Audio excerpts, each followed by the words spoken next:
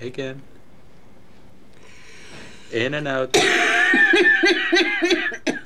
Would you like some tissue? Cystic fibrosis patients are prone to infection by Pseudomonas aeruginosa. This pathogen has the potential to cause fatal lung disease. This is a fresh sputum sample I collected earlier from a cystic fibrosis patient. And what I want to do is to find out if there are any quorum sensing signal molecules present within the sample. So here I have an agar plate which contains bacteria which will respond to any signal molecule which are present within the sample by producing light when we look at it under the light camera here.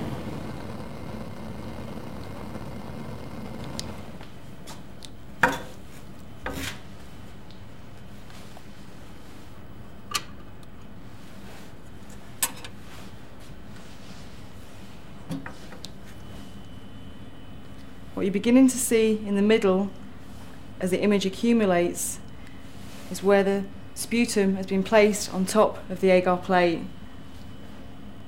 So we can see there's obviously quite a lot of quorum sensing molecules present in the sample we put on because we're getting quite a large amount of activation on the plate. Pseudomonas aeruginosa is an organism that we have a very healthy respect for in medicine. It causes some very serious infections. Not only does it do that, but it's also rather difficult to treat.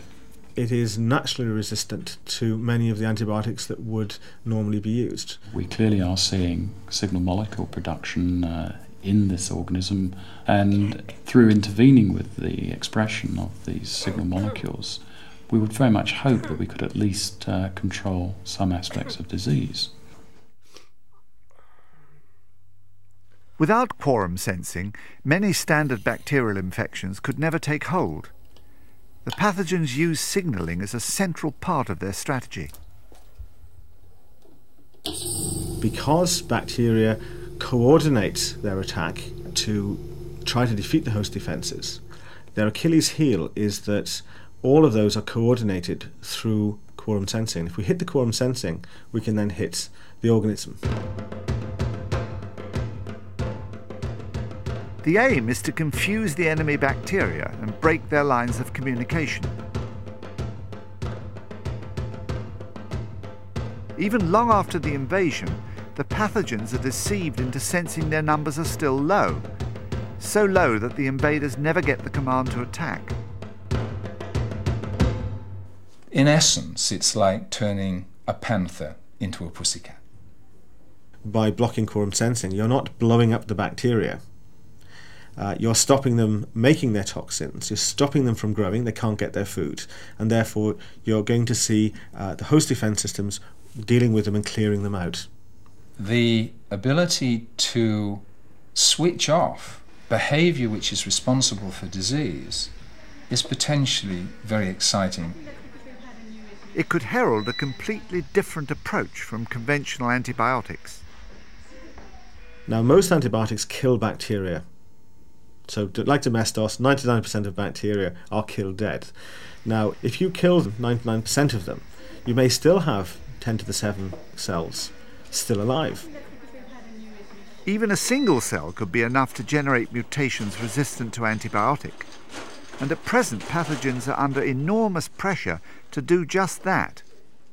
There is unlikely to be the same selective pressures for resistance to blocking quorum sensing. We may be able to avoid the issue of antibiotic resistance. It won't affect other organisms that we carry, and those are the ones that often generate resistance when we use current broad-spectrum antibiotics. Doctors of the future may be empowered with very specific treatments. Drugs based on quorum sensing could target pathogens, leaving beneficial bacteria alone. But none of this can happen fast. There's a long way to go, many years of hard research, but it's a new concept, it's exciting, it's based on sound science, and therefore it does need to be explored.